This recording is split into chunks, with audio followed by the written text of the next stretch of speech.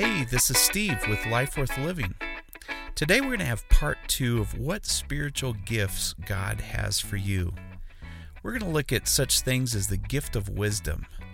The gift of wisdom is just walking in the counsel of the Spirit. In fact, the Bible talks about keeping in step with the Spirit. Well, the way you keep in step with the Spirit is by walking in the counsel of the Spirit. And some of you that are listening, you have the gift of wisdom. And you need to begin to walk in that wisdom and share that wisdom as a blessing for others, because it's a gift to you to give to others. We're going to look at also the gift of faith, that when God tells you you can do something, you just believe God and you go do it. Or if God tells you you can have something, that you believe God is just going to give you that something. We know that faith comes from hearing, and hearing from the Word of God. And so the more you listen to Jesus, the more opportunity you have to have the gift of faith. We're also going to look at, for instance, the gift of discernment, or the gift of distinguishing between spirits.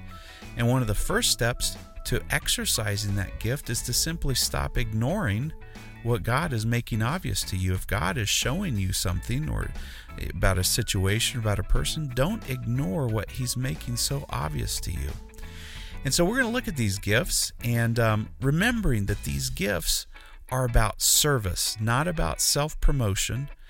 Your gift is there for you because you are called of God to do something, and He's equipping you with your gifting. So what we need to do is we need to begin to practice using the gifts that God has given to us. And the Bible, it talks about fanning into flame the gift that God has given you. Don't hide your gift. Begin to use it for blessings and to help for others. So listen in and be blessed.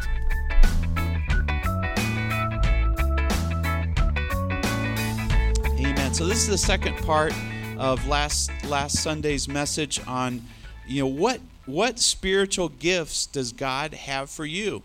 Someone as young as Donovan. He's not that young anymore, but as Alex or as old as me. All right? Each of us, you were born, and God had some gifts in His hand, and He was waiting for you to give your heart to Jesus and to be filled with the Spirit.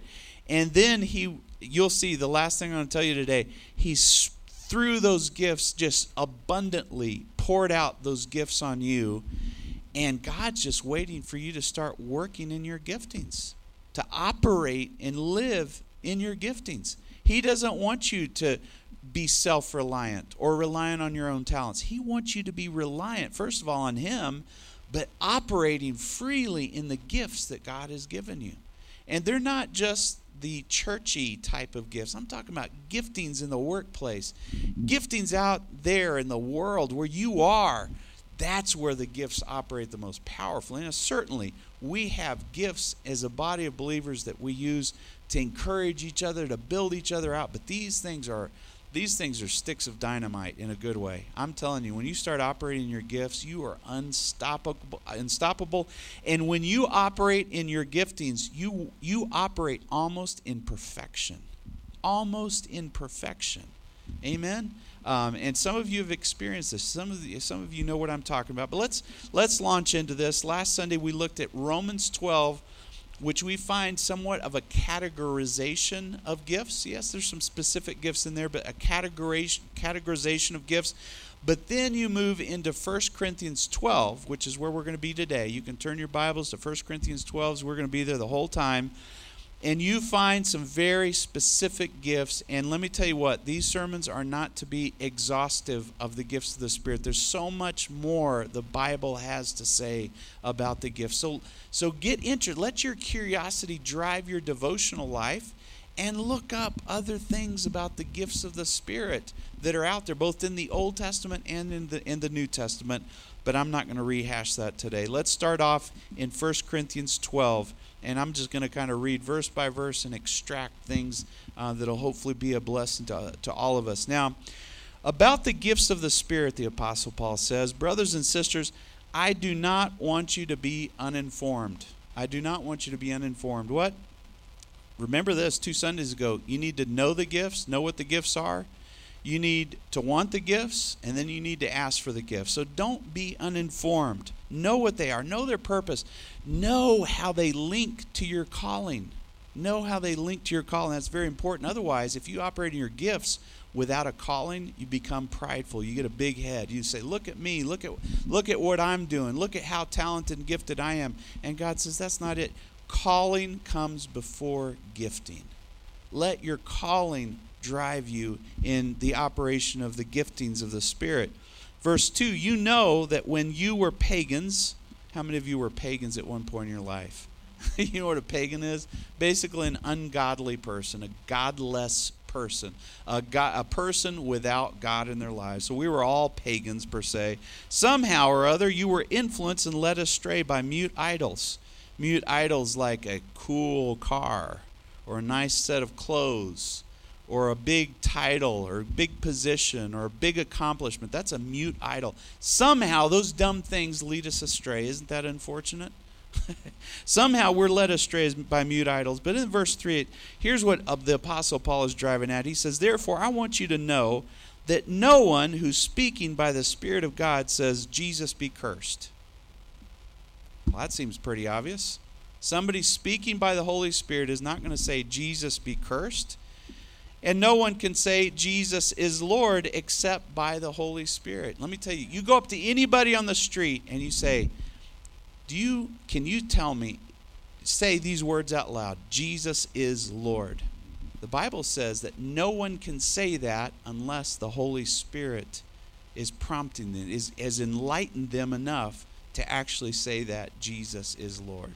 That's pretty powerful if you stop and think about it. So the point of the scripture is the Spirit brings unity under Christ. The Spirit brings unity. The Spirit is not going to go tell Sarah to say something the opposite of what Jesse is saying. No, he's going to bring a unified message amongst all of us, the church, the body of Christ, to say the same thing, to be driving in the same direction.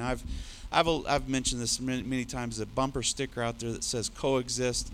The Spirit does not promote coexisting or coexistence. The Spirit says, come under Christ, and under Christ you will be unified. Jesus said there's only one way to the Father. It's through me. I am the truth, the way, and the life. There's no man can come to the Father except through me. And so the Spirit, it's the Spirit of Jesus. Did you know the Holy Spirit is the Spirit of Jesus? The Bible talks, there's the Spirit of Jesus. The Holy Spirit is going to have us going in the same direction, saying the same thing with the same purpose. And our giftings are like this beautiful, different angles of a diamond. You know, I'm gifted, and Sister Doris is gifted, and Nada and Berman is gifted. We all complement one another and bring this beautiful, singular purpose of the kingdom of heaven, of Jesus, Jesus, Jesus. You're number one in our lives, not just in my life, but our lives. Can you imagine how powerful that is? That's what the Holy Spirit does. So, if the Spirit brings unity, we can conclude that anything that leads to disunity in our midst is a bad thing. It's a bad thing for us to be at odds with one another, not clicking with one another. Listen to this, not liking one another. Can I say that I don't like you, but I love you? I don't think so. If you love somebody, you're going to like them. So the liking factor shows you if you're loving somebody or not. Do you think God can love you but not like you? Well, there's the possibility. He's good. He doesn't like your sin, but he loves you and he likes you, and we should be the same thing. Take the same approach. So, can you imagine this? We could be a wonderful group of people here in unity. Somebody walks in the door that's a Christian and brings discord. Have you ever heard of discord when you hit a chord on the piano and it doesn't sound right? Discord. That's what it sounds like when a Christian walks in and brings disunity amongst us. Do you think that's ever happened in our church before? You bet you. It sure has.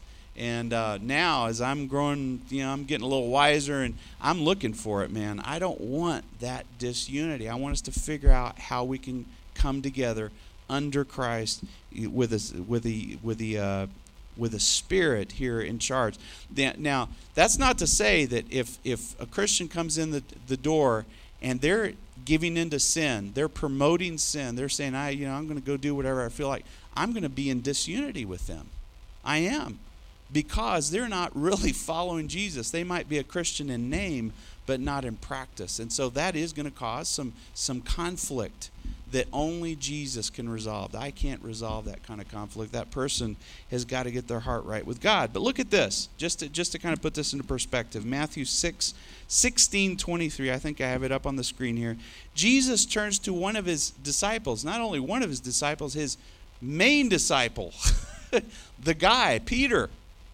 And he says, "Get behind me, Satan." Get behind me, Satan. You are a stumbling block to me. You do not have in mind the concerns of God. What are the concerns of God? What is another way of saying that? What's important to God. You don't have in mind what's important to God, but merely human concerns. You're only interested in what's important to human beings, not what's important to God. So when you come into contact with a Christian who has is concerned more with what's important to them than what's important to God, we're going to have some disunity in that kind of situation. There's going to be something we need to talk about and we need to bring out into the open. So generally, the Spirit brings unity, but if somebody's not living for Jesus, there's going to be discord, and we have to address that the way the Bible tells us to. Christians can easily fall into being more mindful about what humans think than what God thinks. Look at your life. Are you more concerned about what people think or what God thinks? Think about that. And that's the definition of the fear of God. The fear of God is being more worried about what God thinks than what people think. And for the Spirit to really rule and reign over us and bring unity, we've got to be more in tune with what God wants than what people want. So, how can each of us make sure that we're in unity with the Spirit?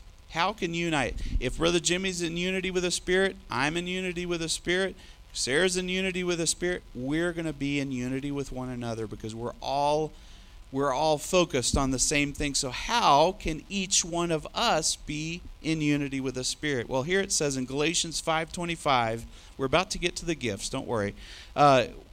We live, Galatians 5:25, since we live by the Spirit, let us keep in step with the Spirit. Let us keep in step with the Spirit. And this was such an eye-opening thing to me in my personal devotions in the last 2 weeks, is what does it mean to keep in step with the Spirit? And I've been reading, actually memorizing Psalms 1, the first chapter of Psalms. I've been memorizing. And the very first verse says, "Blessed is the one who does not walk in step with the wicked." And that's in the New International Version. Does not walk in step with the wicked. Well, what does that look like? Well, here's a person who's a wicked person. They're putting their left foot this way, so I put my left foot. And then they walk this way, and I'm just keeping in step with them. I'm just walking right beside them in step.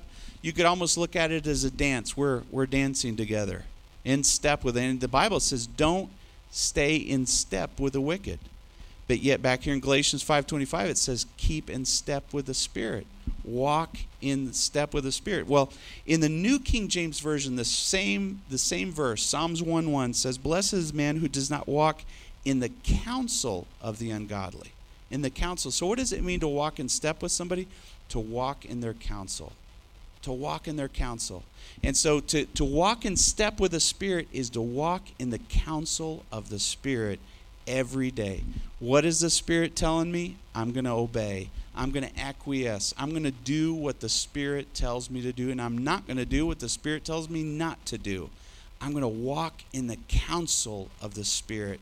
And I want you to think about one of the texts that you're going to get this week is, in fact, are you walking in the counsel of the Spirit today? And I challenge you to ask yourself that question all day, every day this week. Am I walking in the counsel of the Spirit? One of you had an interesting experience this morning. I won't go into any details. But you know what? This person said, if that would have happened to the old me, I would have lost it. You know what? He was listening to the counsel of the Spirit in the middle of a stressful situation. You're walking in the counsel of the Spirit. That's how we can be in unity with the Spirit. All right, so let's jump into this. Verse 4 of 1 Corinthians chapter 12 says there are different kinds of gifts. There are different kinds of gifts, but the same Spirit. Look, one Spirit, different kind of gifts. That makes sense? Distributed them. There are different kinds of service, but the same Lord. And we talked about this. Some people are good at cooking meals. Serve through cooking meals. Some people are artistic and decorate things nicely. Serve through decorating nicely for somebody. Some people can do a tax return. Then do a tax return for somebody. We all have different ways of serving. Serve at what you're good at for someone else. You say, well, I'm not good at it. Of course you're good at something. Everybody is good at something, and you can help somebody through that. Some of you are good at counseling, giving good counsel. Serve through giving counseling. So it says different kinds of service, but the same Lord. Notice that. We said same Spirit, same Lord. That's Jesus. And then lastly, there are different kinds of working. But all of them and in everyone is the same God at work. Did you get that? It mentions the Holy Spirit, it mentions the Lord Jesus Christ, and it mentions God the Father. It mentions gifts, it mentions service, and it mentions working. Now listen to this. Gifts, your giftings are about service, not about self-promotion. Your giftings are simply about serving someone else, not about making yourself look good and look at how wonderful I am. No, I'm just here to help you with my gift. That's why it's called a gift. It's not about work, okay? It's about work, not about delegation. I'm shocked whenever we come together and we're going to hand out turkeys or we're going to do this or that. I'm shocked and amazed at how everybody jumps in and does something. It's about working. You know what the kingdom of heaven is about? Rolling up your sleeves and doing something that takes some effort, takes some time, takes some emotion. It's time for us to be hard workers. Godly people are hard workers. They're not going to sit there and delegate to someone else. They're going to roll up their sleeves. They're going to get out there and they're going to do something. Every Christian should be known as the hardest worker in the workforce. I believe that's one of your greatest testimonies is being a diligent worker, a hard worker. So it says here it's about different kinds of workings, but it's all the same God who's working in us. All right, verse 7 of 1 Corinthians 12. Now, to each one, the manifestation of the Spirit is given for the common good. What's manifestation? That's something you can see, something you can touch, something tangible. Let me tell you what, people who say there's no God, all you have to do is look at my life and how I've changed, and that's a manifestation of God, a manifestation of the Spirit. Look at your life. Has God manifested himself in your life and changed you in some way? I guarantee you, every single one of us. With the manifestation, something that's tangible. It doesn't have to be proven by science. It doesn't have to be proven through philosophy. It's proven by a changed life. The manifestation for the common good of someone else. Verse 8. To one, here we finally get into the gifts. Okay, here we go. Verse 8.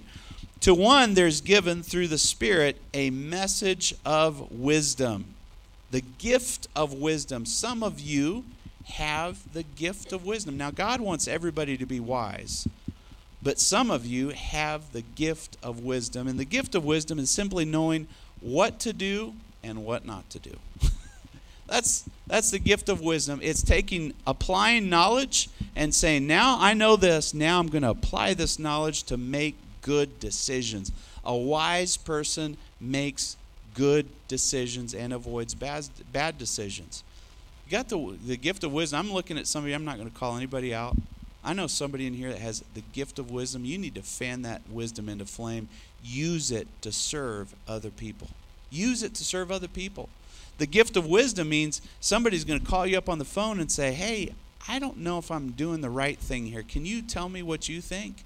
You're going to use your gift of wisdom to help them avoid a trap, avoid a pitfall, avoid a bad decision. Use the gift of wisdom. Now, I'll give you an example. There's a lady in our church, and if you were here on Wednesday night, you'll know who I'm talking to. She was out in the park. I believe I got the story somewhat right. You always kind of lose it in translation. But I believe she was out in the park and she saw some friends walking by.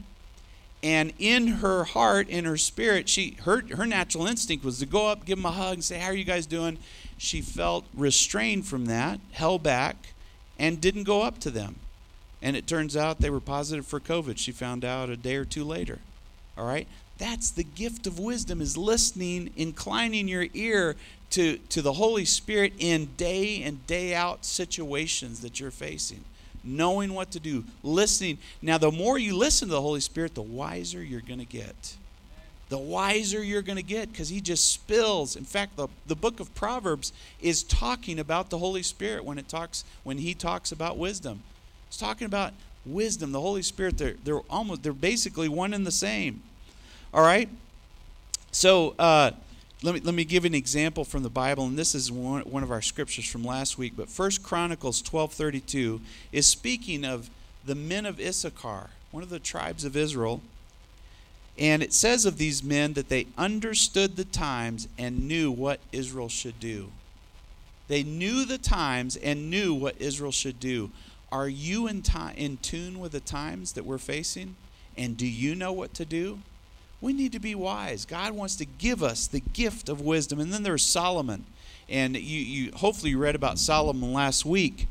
Solomon, here's the sign of a gift. He had no wisdom to start off with. What did he do? God asked him. He said, "Solomon, ask me for anything that you want and I'll give it to you." I'm telling you, God's asking you the same question. Ask me for anything you want and I'm going to do it for you. Now, I think it's a test when God asks us that. He's going to see what kind of thing we ask for. But Solomon said, "I'm just a boy. I'm king of Israel now. My dad, I've got to fill King David's shoes, the best king probably of all of history. I've got to fill his shoes. Show me how to lead this people. God, give me wisdom." And you know what? God gave Solomon the gift of wisdom. He didn't have any of it initially, and God gave it to him, and it was a gift of wisdom. God wants to do that with you as well. Ask God for gifts, and he'll give you what you do not have right now.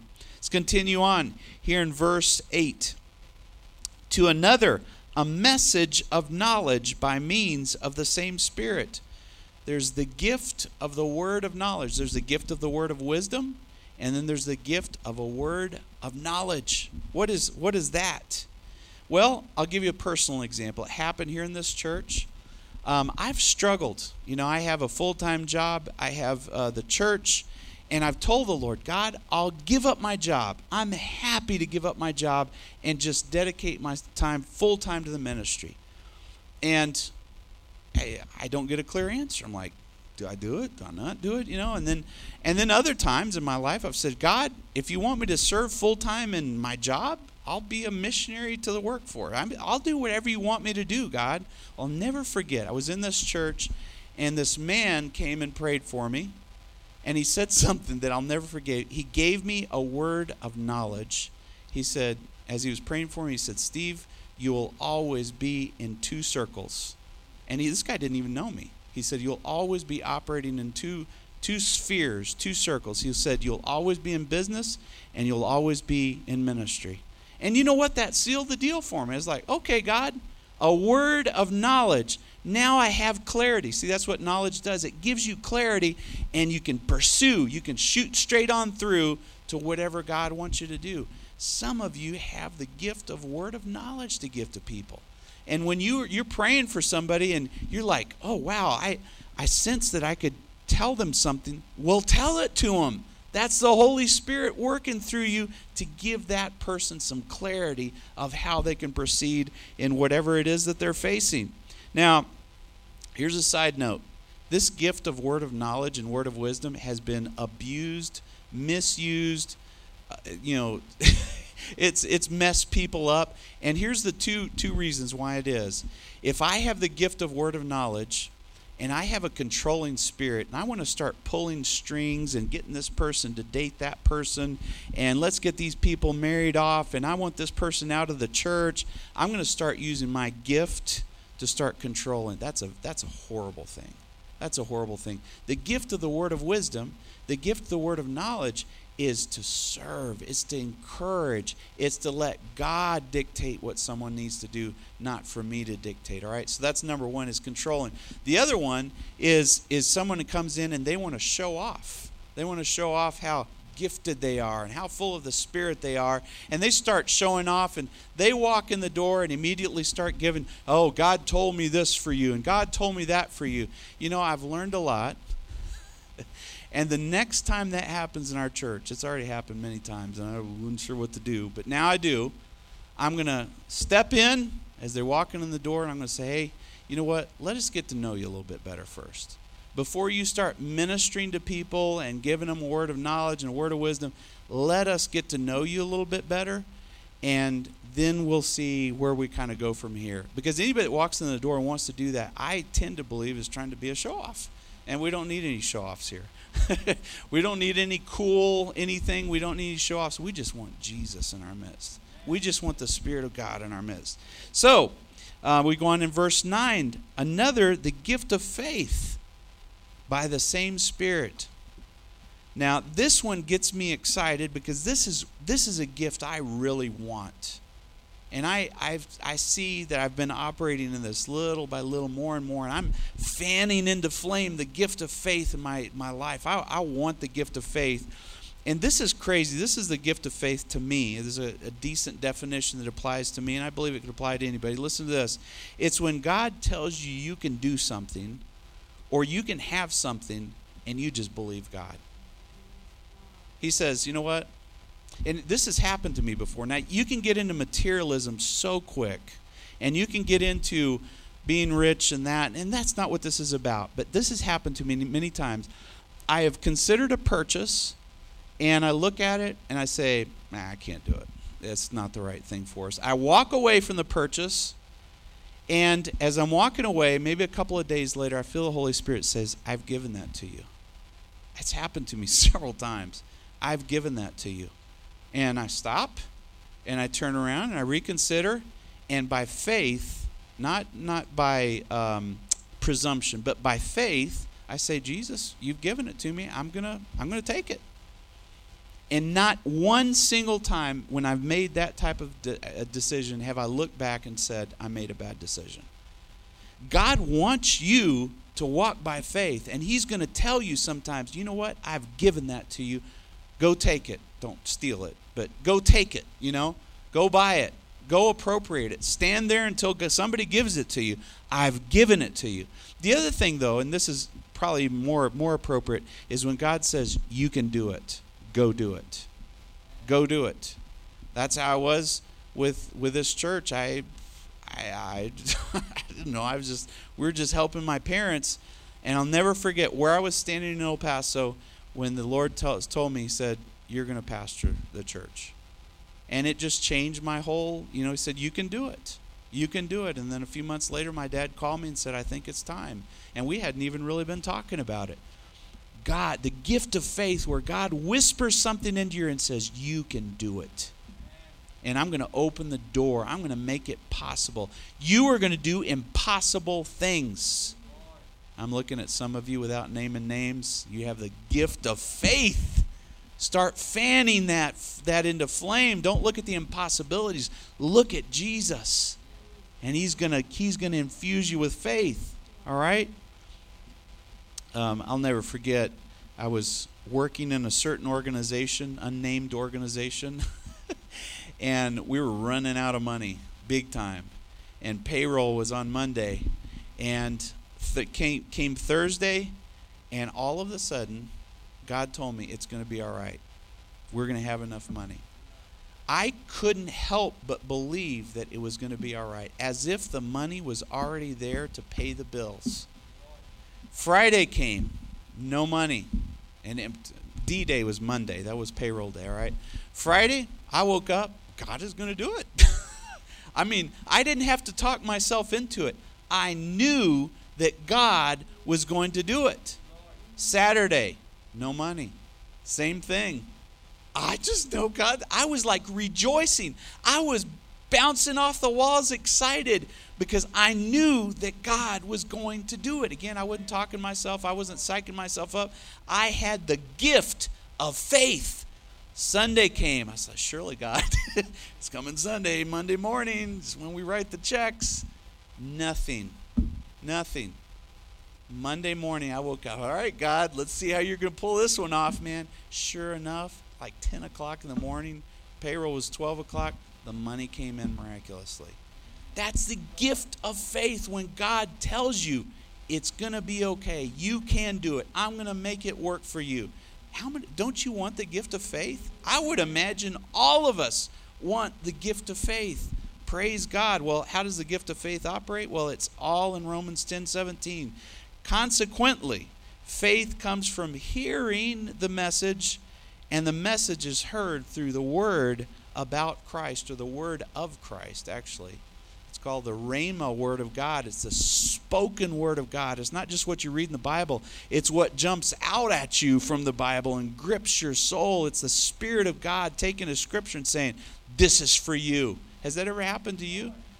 That's where faith is sparked. That's when faith starts. That's why we've got to read our Bible, so God has something to work with in our lives. Get the Word of God into us so that we can, in fact, have faith. Mark 11:22 and 20 through 24, it says, have faith in God.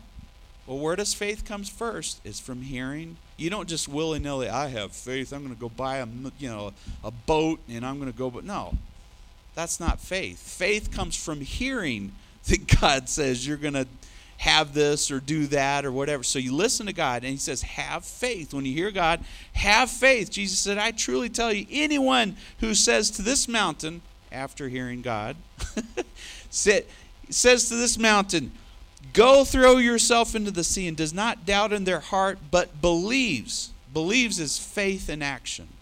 Faith is a noun, believes is a verb.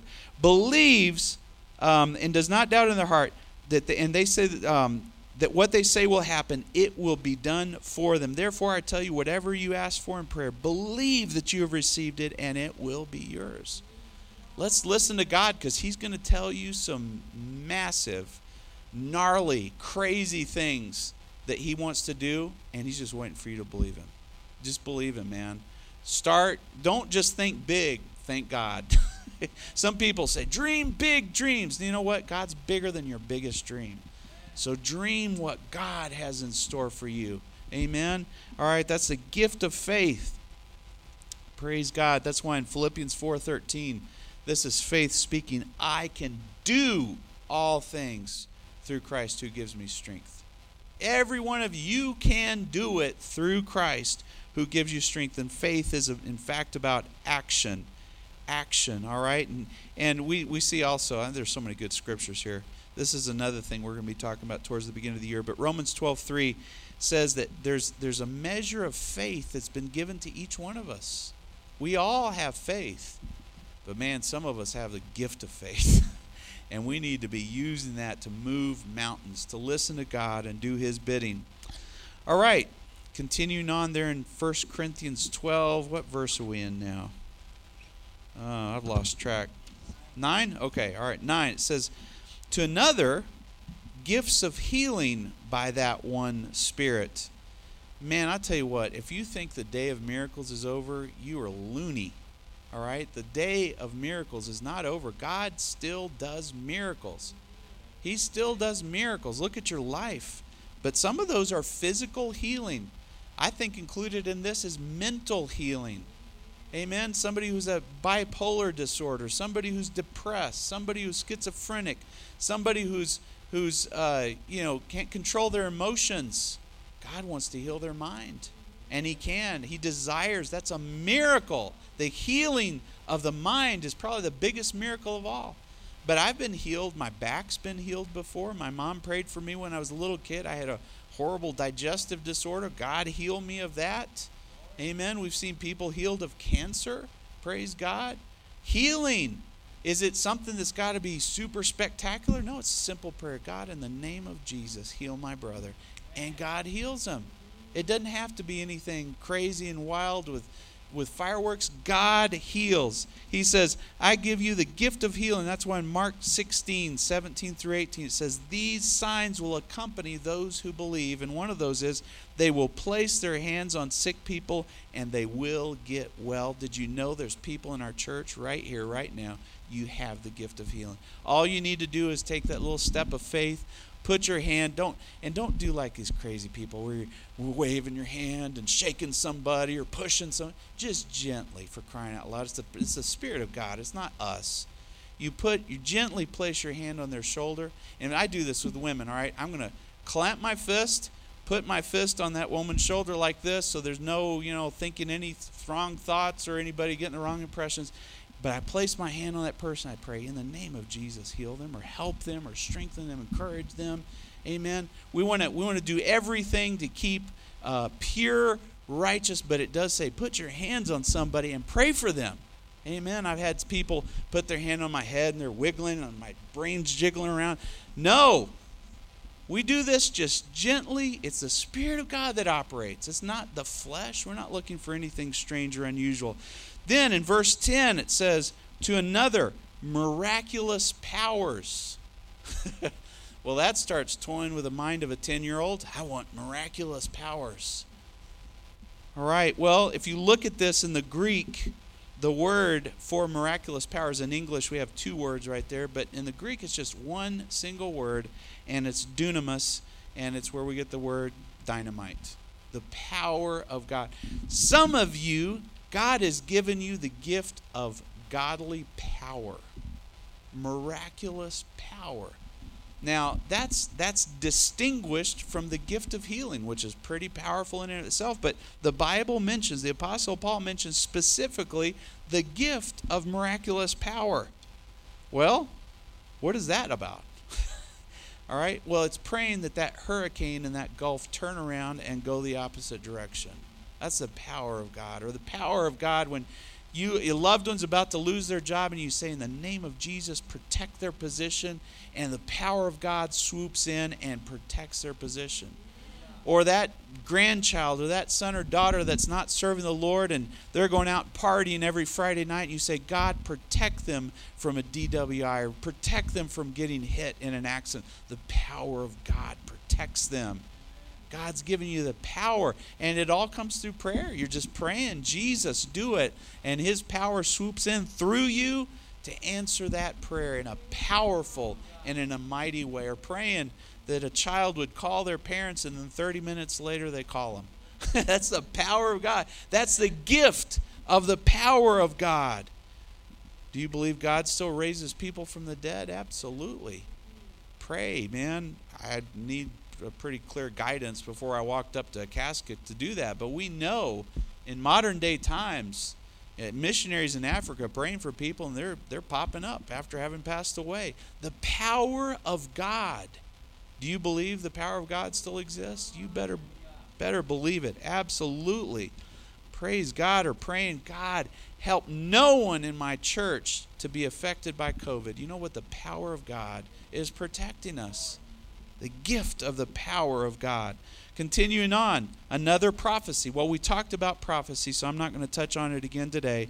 Another one, though, the distinguishing between spirits, discerning of spirits. Discerning or distinguishing means you divide. And the Bible says don't judge each other, but the Bible does not say, and I learned this from my dad, it doesn't say don't judge a situation and distinguish if it's from God or not from God. We need to do that. We discern the spirits. We discern the attitudes of people. All right? Judge between apparent lookalikes. Hey, this person looks like a really good Christian. Are they really? I can look at their lives if I hang out with them long enough, and I can tell you're not. You can tell us or not if someone's really living a godly life. It's not that hard to distinguish between spirits, distinguish to determine what's true and what's false, or what's good and what's evil, what's an opportunity and what's a trap. Distinguishing, and this has a lot to do with wisdom as well, I believe. But it says in 2 Corinthians 11:14, it says, no wonder, for Satan himself disguises or masquerades as an angel of light. There's things that you think are good that might be horrible. They might turn out terribly, because Satan tries to masquerade and tries to cover up something by making it look good when in reality it's not. And so here's what I've learned. I'd really like to have this gift. I'd like to have a double portion of this gift. But I've learned, just to give you an example of people, and I've already alluded to this a little bit, but people I've learned to recognize there's 3 really bad things in people that I want to pinpoint fairly quickly as a pastor of this small church. First of all, I want to pinpoint, discern, I want to distinguish, I want to see if they have a controlling spirit. I've had it up to here with people trying to take control. Not of our church, but just taking control of people's life and manipulating and coercing and playing mind games. I hate that. And you should hate that too. A controlling spirit. If somebody walks in the door and starts trying to control what we're going to do, we're not going to have anything of it. We want Jesus to control what we do. Here's what I've learned about somebody who's controlling. In fact, I'll say 100% of the time, somebody who's controlling is divisive. Somebody who walks in the door and is controlling, they're going to try to divide you from one another. And we just don't want that. That's not how the Spirit of God has given us a place of freedom, of love, of communion, of being together. We don't need any divisiveness in our church. So controlling is one thing that I've learned to distinguish, or I am learning to distinguish. Another one that I've already mentioned is self-promotion. Somebody coming in here and self-aggrandize, and I do this, and I'm this, and I'm that. You know what? Hold off. Just shh. Be quiet. We don't need any cool, and we don't need any great. God is the only one that's great in our church, and that's all we want. We just want His greatness. And the third thing is someone who comes in genuinely a Christian, but just unrepentant. Never forget. I've mentioned this before. This is a long time ago. A woman and a guy came in. They were sitting together, and I thought they were brother and sister. I mean, that's what they look like to me. And it turned out, no, they're not. And yeah, they're not married either, and they're living together. And so, my humble, kind of low-profile way, I took them out to lunch, and I said, hey, well, what's going on here? Because I'm raising their hands in church, loving the Lord, and testimonies, and blah, blah, blah. And I said, man, so she's not your sister, right? No, it's not my sister. And you guys are living together? Yeah. Relationship together? Yeah, absolutely. And she's married. She's trying to get her divorce right now. I said, well, let's talk about this, all right? Here's what the Bible says. I'm not condemning you or anything, but you just, you're in our church and you need to know the truth. Well, I never saw him again. Yeah? So unrepentance is a bad thing. It's a bad thing, man.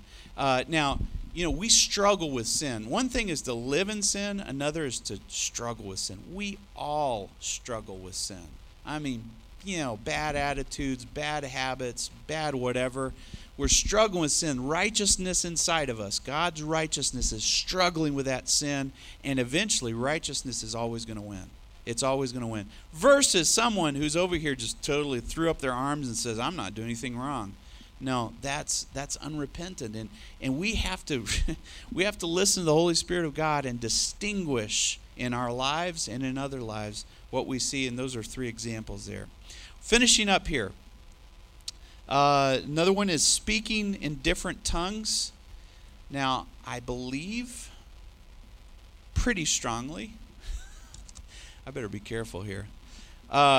From the examples in the Bible, when someone is baptized in the Holy Spirit, they will speak in other tongues. But here's spoken of the gift of tongues. And I'm going to be honest with you, I don't fully understand it. I probably don't understand most of this completely. But there's the gift of different tongues. One thing is speaking in a tongue, a language. Another is speaking in different tongues. And I'm sure as I get closer to God, God will reveal more and more about this to me. I don't fully understand it.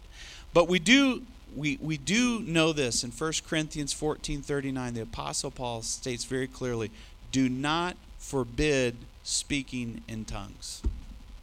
That's what the Bible says. Do not forbid speaking in tongues. Now, I've noticed that in our church here, we don't hear a lot of people speaking in tongues, a lot of people praying in tongues. In my personal time when I'm praying, I'll sometimes pray in tongues. I have this proximity to God that is wonderful whenever that happens.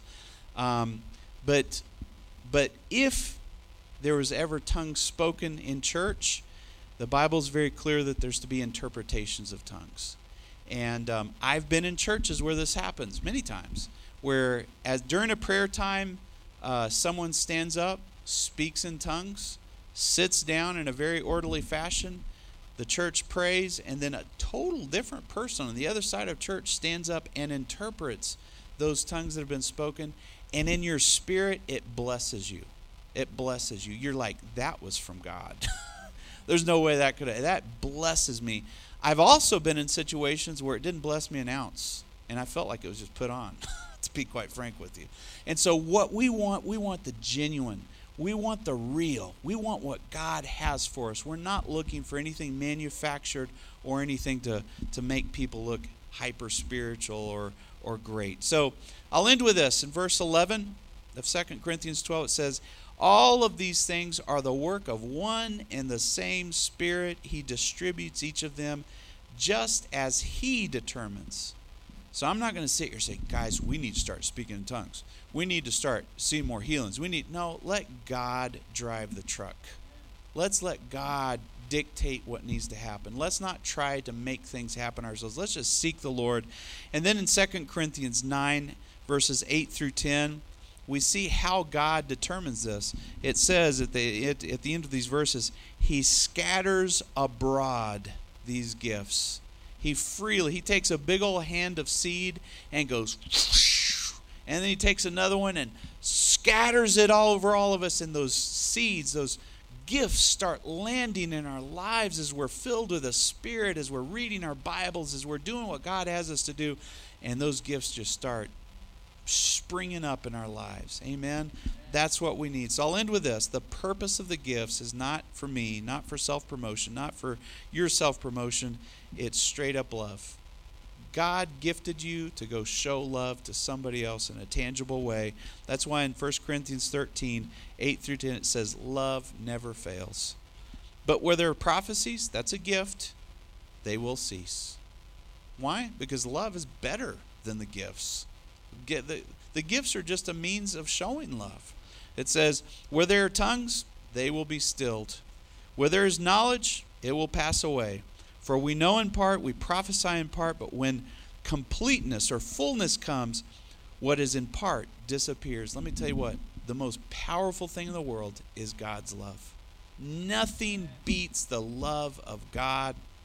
And in this age of the church, this age from Jesus until the end of the world is the age of the church, God has gifted us to bless each other because of love. Because we love people, we want to help them, we want to serve them, and in many cases serve them supernaturally. Praise God. Let's bow our heads. Heavenly Father, we thank you, Jesus, for your great love, your great patience, your great goodness towards us. Heavenly Father, Lord, we want everything that you have for us, nothing less and nothing more. Lord, only what you have to offer us is what we want. And Jesus, Lord, I pray that because of your love, we would begin to operate powerfully in the gifts of the Spirit, powerfully. That if we see somebody sick on the side of the road, the street, the sidewalk, we would just extend our hands with that gift of healing and pray, Jesus, heal my friend right here, and see him healed. Heavenly Father, Lord, if we have the gift of service, Lord, the gift of generosity, that we would operate in that gift, Lord Jesus. God, that here in our midst, as you're hovering, your Spirit hovers over us as you did at creation, you hover over our church. Lord, that we begin to truly operate in your gifts as a sign to others of your presence, manifested presence in our midst. And we thank you, Lord, for it. In your name I pray. Lord, just release your giftings on every single person. Lord, help us to become more and more aware of our calling, our gifting, and our purpose to love others. In your name I pray, Jesus. Amen.